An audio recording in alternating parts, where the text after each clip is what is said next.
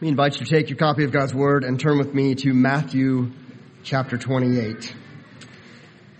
We had purposed today to get back into our study of Romans, and I must tell you that I'm very eager to continue considering and learning from verses 16 and 17 of chapter 1. At this rate, we'll finish Romans about the time I retire as a pastor. I do hope we'll be able to get in it and keep up a pace here very soon. But this evening, we have an important members meeting to pray and discuss the future of our church. You see, God has been blessing us with growth. Good, healthy, steady growth. And we feel it on a lot of Sundays, not every Sunday, because there's just been so much sickness as of late. But when you really begin to pay attention and look at the numbers, we have a wonderful opportunity in front of us, and we're going to have to think together. We're going to need to make some changes to the way that we meet if we are to stay on mission as a church. So as I've spent time working on a sermon for today, I have felt that the most important thing happening today is the work we will do together this evening, which is why I want to prime us for that meeting. Now, if you're a guest this morning, whether a new guest or a long-time guest, I don't believe this lesson will be lost on you, so don't already check out on us. In fact, perhaps it will help inform your church involvement. So I pray that this will be of good benefit for us all.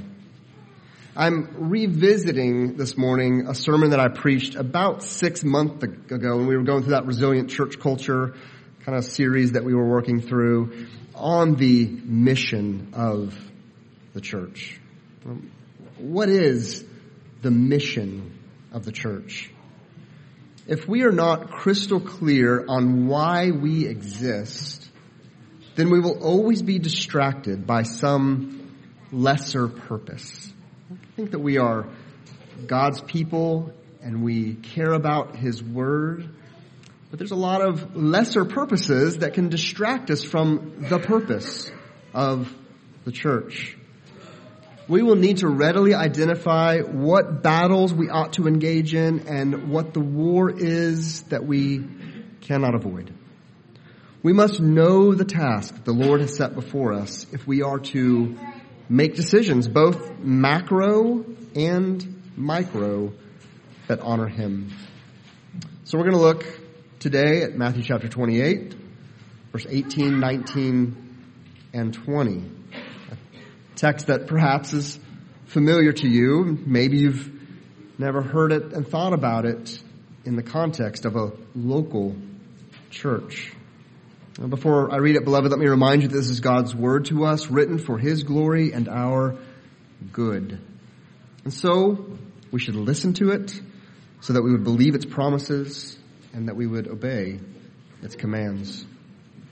Matthew 28, verse 18 and following. And Jesus came and said to them, "All authority in heaven and on earth has been given to me.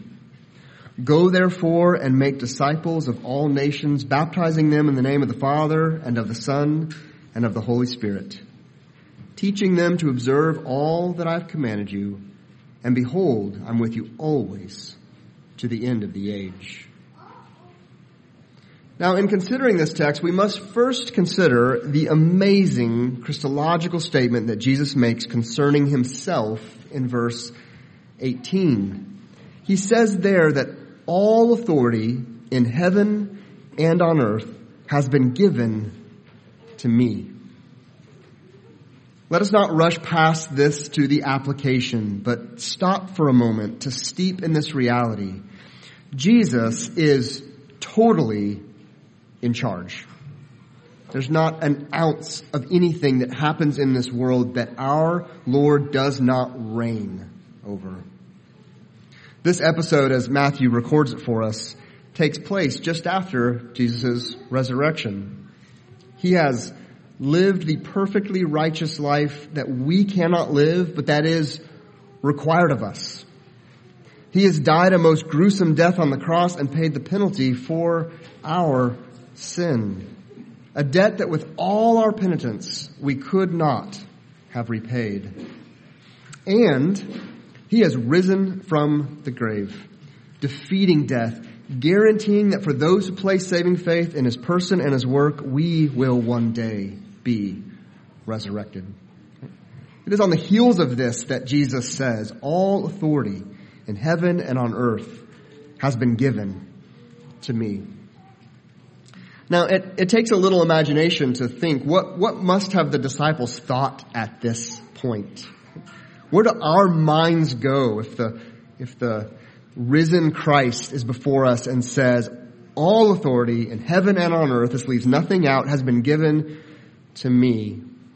And I just imagine it's where my mind goes. Maybe it's where their minds went, to a text like Daniel chapter 7, verse 13 and 14. Where Daniel records, I saw in the night visions, and behold, with the clouds of heaven there came one like a son of man, and he came to the Ancient of Days and was presented before him. And to him was given dominion and glory and a kingdom, that all peoples, nations, and languages should serve him. His dominion is an everlasting dominion which shall not pass away, and his kingdom one that shall not be destroyed. Right? This, who we understand to be the Christ, the Son of Man, is given all the dominion so that peoples, nations, and languages would serve him, right? In his kingdom forever and ever. If their minds happen to go to a text like this, then Jesus' following command would not have been a surprise to them. Right?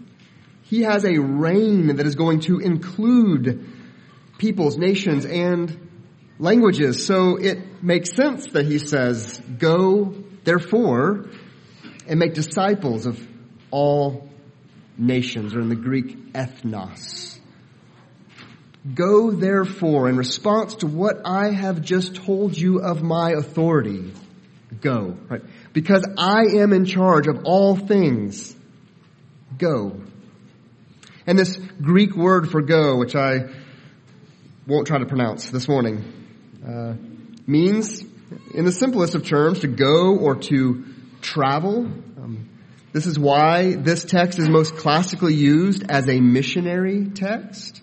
And it certainly is that, as it speaks of all nations, right? It is a missionary text, but not just a missionary text. As a brief side note, I argue that this is a reference to peoples, not nation states. It's a much more inclusive statement, right? So it's a missionary text, but not just a missionary text. You see, this Greek word go is in the aorist verb tense. In this case, not indicating a particular moment of going. It's in the passive grammatical voice, which means the subject implied in this case as you is being acted upon. So a fair translation of go could be in your God-ordained going about. In all of your going in which the Jesus who reigns over all things sends you, be about the work of making disciples. So it is a missionary text because there are going to be people who go to the very ends of the earth, but it is also a text for us today. Jesus gives us a command to make disciples in our God-ordained going about, which may include packing up and spending your life in a remote place, or it may include commuting to a thankless job. But wherever you are sent, you are to be part of this disciple-making endeavor. You see, even as Jesus has all authority, he is pleased to use secondary means to bring about his purposes. He includes us in his mission on the earth because he loves us. And he knows that including us in his purpose grants us him as we see him work mightily in our disciple-making efforts. This is not delegated authority. He doesn't give us authority. Jesus has the authority. We have a command. But because Jesus has the authority, it is an empowered command, and he does not want us to miss this. Which is why the text is bookended. The end of verse 20, he says, "And behold, I am with you always to the end of the age." Jesus possesses all the authority, commands us to make disciples, and promises to accompany us with his authority. This ought to embolden the listener to Jesus' words. I have the authority. I will empower you. So, in your going about, as I've ordered it, be about the work of making disciples. We have nothing to fear, for if God is for us, who can be against us? Charles Spurgeon once said, "Half our fears arise from neglect of the Bible." Often Christians focus their minds on the going and forget who has all the authority and who goes with us. So Jesus gives us a command to go therefore and make disciples of all nations, and a promise to empower the work with his authority. But what are the means for this disciple making? Perhaps you've gathered where I'm going with this, as I have posed the question to us this morning: what is the mission of the church? The means for the command to make disciples of all nations is the church. This is the mission of the church. Here, in the simplest of terms, to make disciples. Now, how do I arrive at that from this text? Right? I want you to see these three verses as highly ecclesiological. If I get there, because I see two activities in our disciple making. The first one we see is baptism. Right? So we're to make disciples, baptizing them in the name of the Father and of the Son and of the Holy Spirit.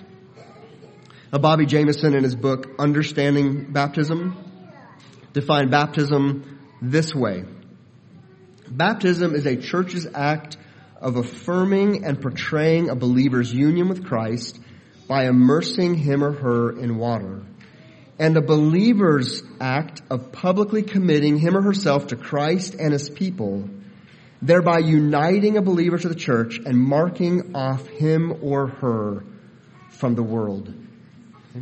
It's the believer's act of declaring that they're in Christ. They identify with Christ and his people, and the church's act of affirming that they believe that profession is credible. It's one of the ordinances we get from the Latin to put in order, right? It's the ordinance by which we welcome people into the church. Now, we don't have time to prove this definition out. I think that book's out in the Book Nook if you'd like to pick it up. I'll be happy to put it in your hand. But we believe as a church that baptizing individuals in the name of the triune God, right, is what marks them off, is what welcomes them into the life of a local church. Normatively, churches baptize. There's all kinds of erroneous practice of baptism in our culture, right? But normatively, churches baptize. Right? We can find an exception, right? The case of the Ethiopian eunuch being sent home as the only Christian to a people who had yet to hear the gospel. But this is not the normative pattern that we see in the Scripture. People become Christians and they're baptized by a church into the life of a church. Therefore, it is an extremely fair assumption that Jesus means for us to understand that in our God-ordained going about and making disciples, we will be doing this connected to a church. Right? It's right there in the text. It's glaring at us as he says, make disciples, baptizing them in the name of the triune God. The second activity that I see is teaching. teaching them to observe all that I have commanded you. The church is given the ongoing work of teaching the ways of Jesus. Let me show you this from an additional text. If you'd like to turn there, this is Ephesians chapter 4, verses 11 and following, down through 16.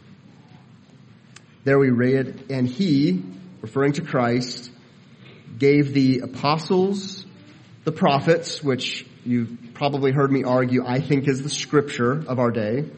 He gave the apostles, the prophets, the evangelists, the shepherd teachers to equip the saints for the work of ministry.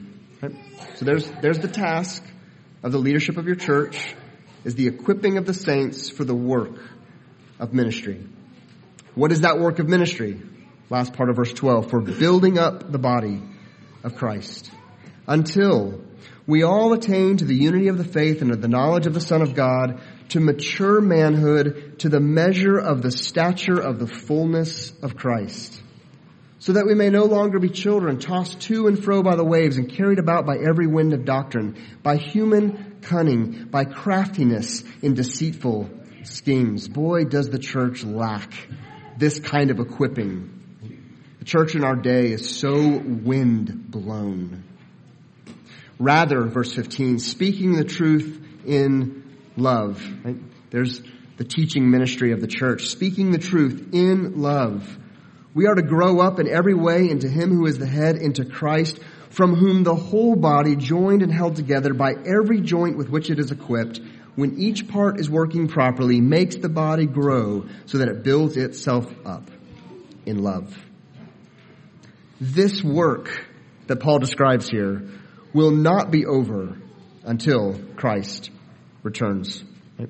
This is the age in which we live that Jesus accompanies us on with all of his authority.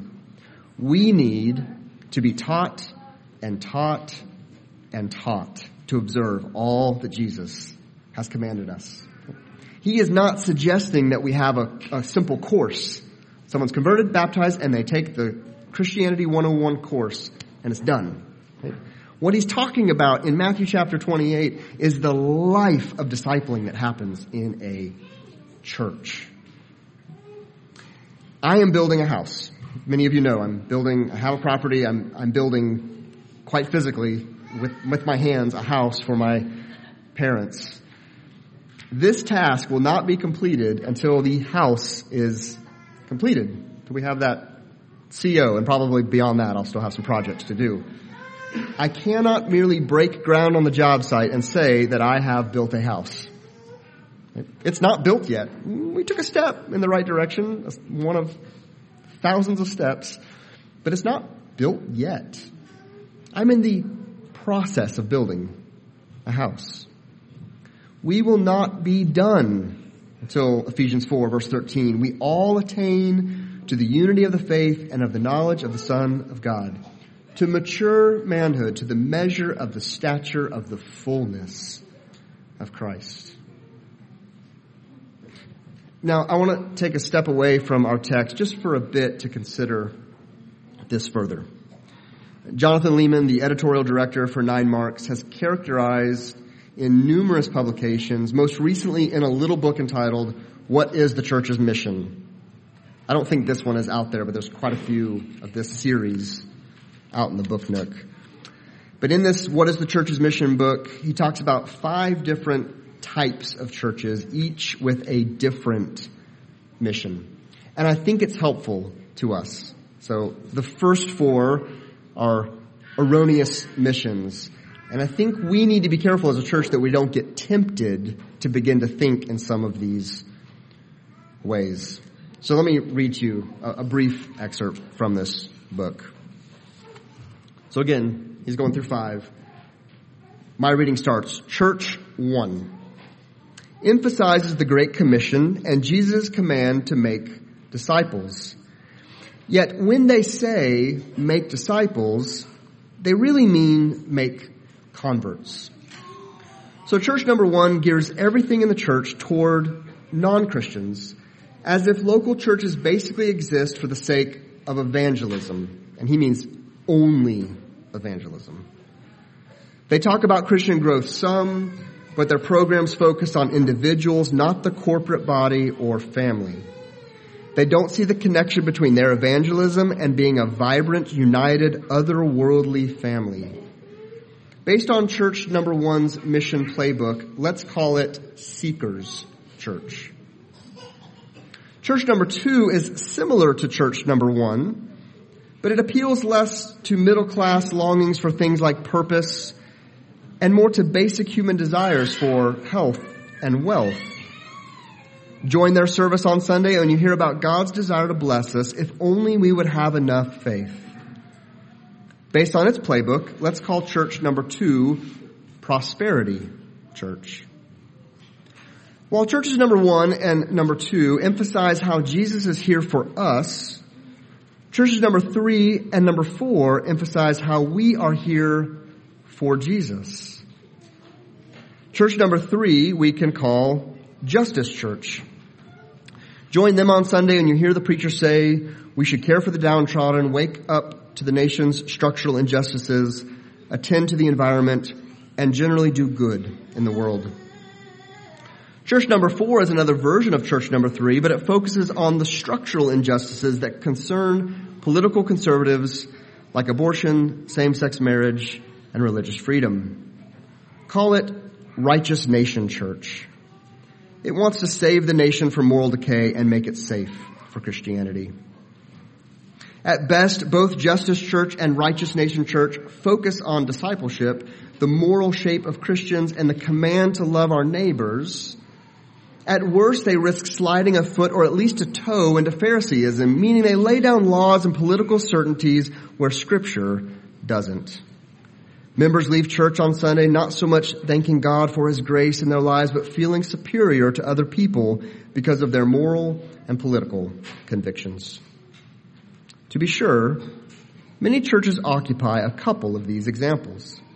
I'm simply outlining stock types, not trying to caricature your church, so that we can all be more careful. Furthermore, I trust that some variety between churches is God-given.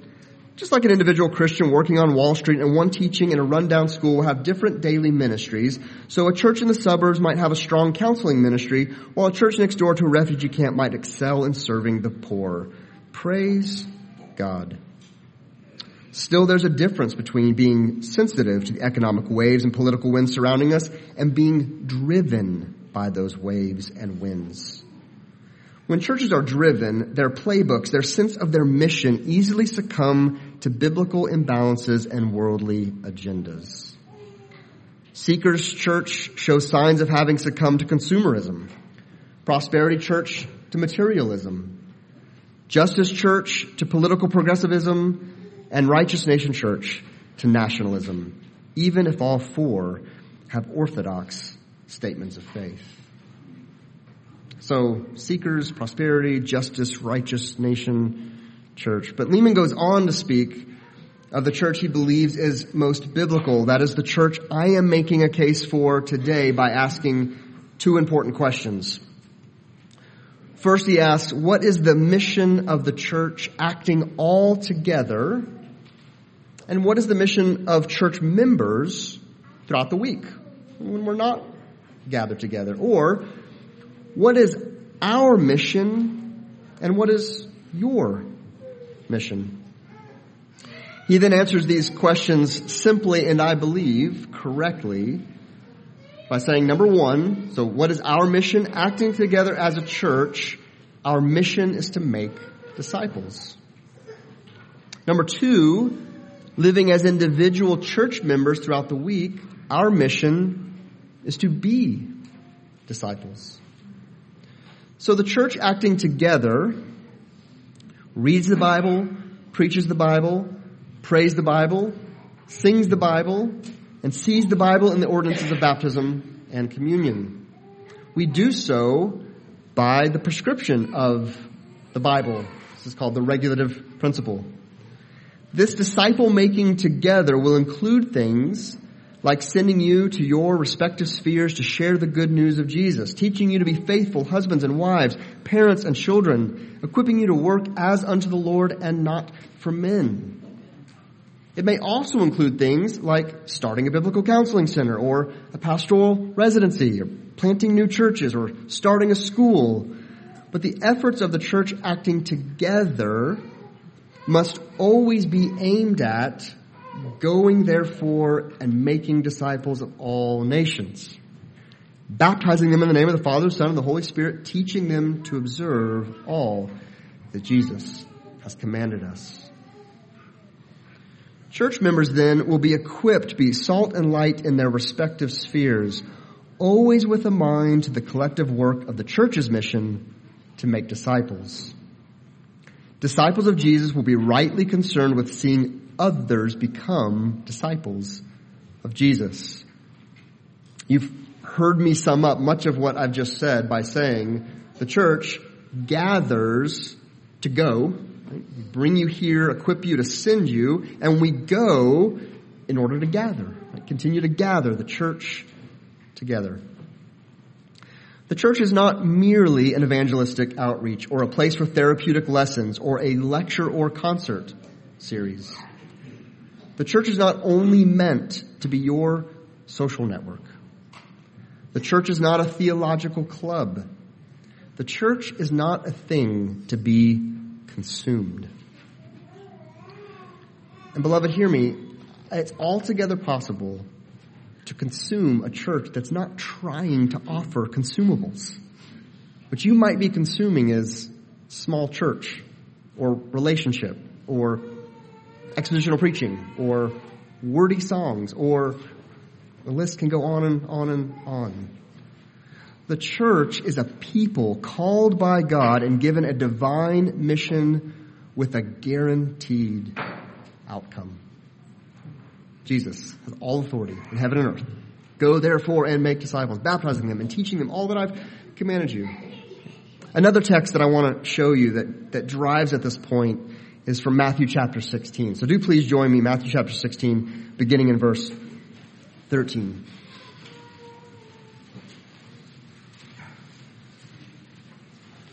We'll close with this text and a few comments about it. Jesus is traveling with the disciples, and when he comes, as verse 13, to the district of Caesarea Philippi, he asked his disciples, "Who do people say that the Son of Man is?"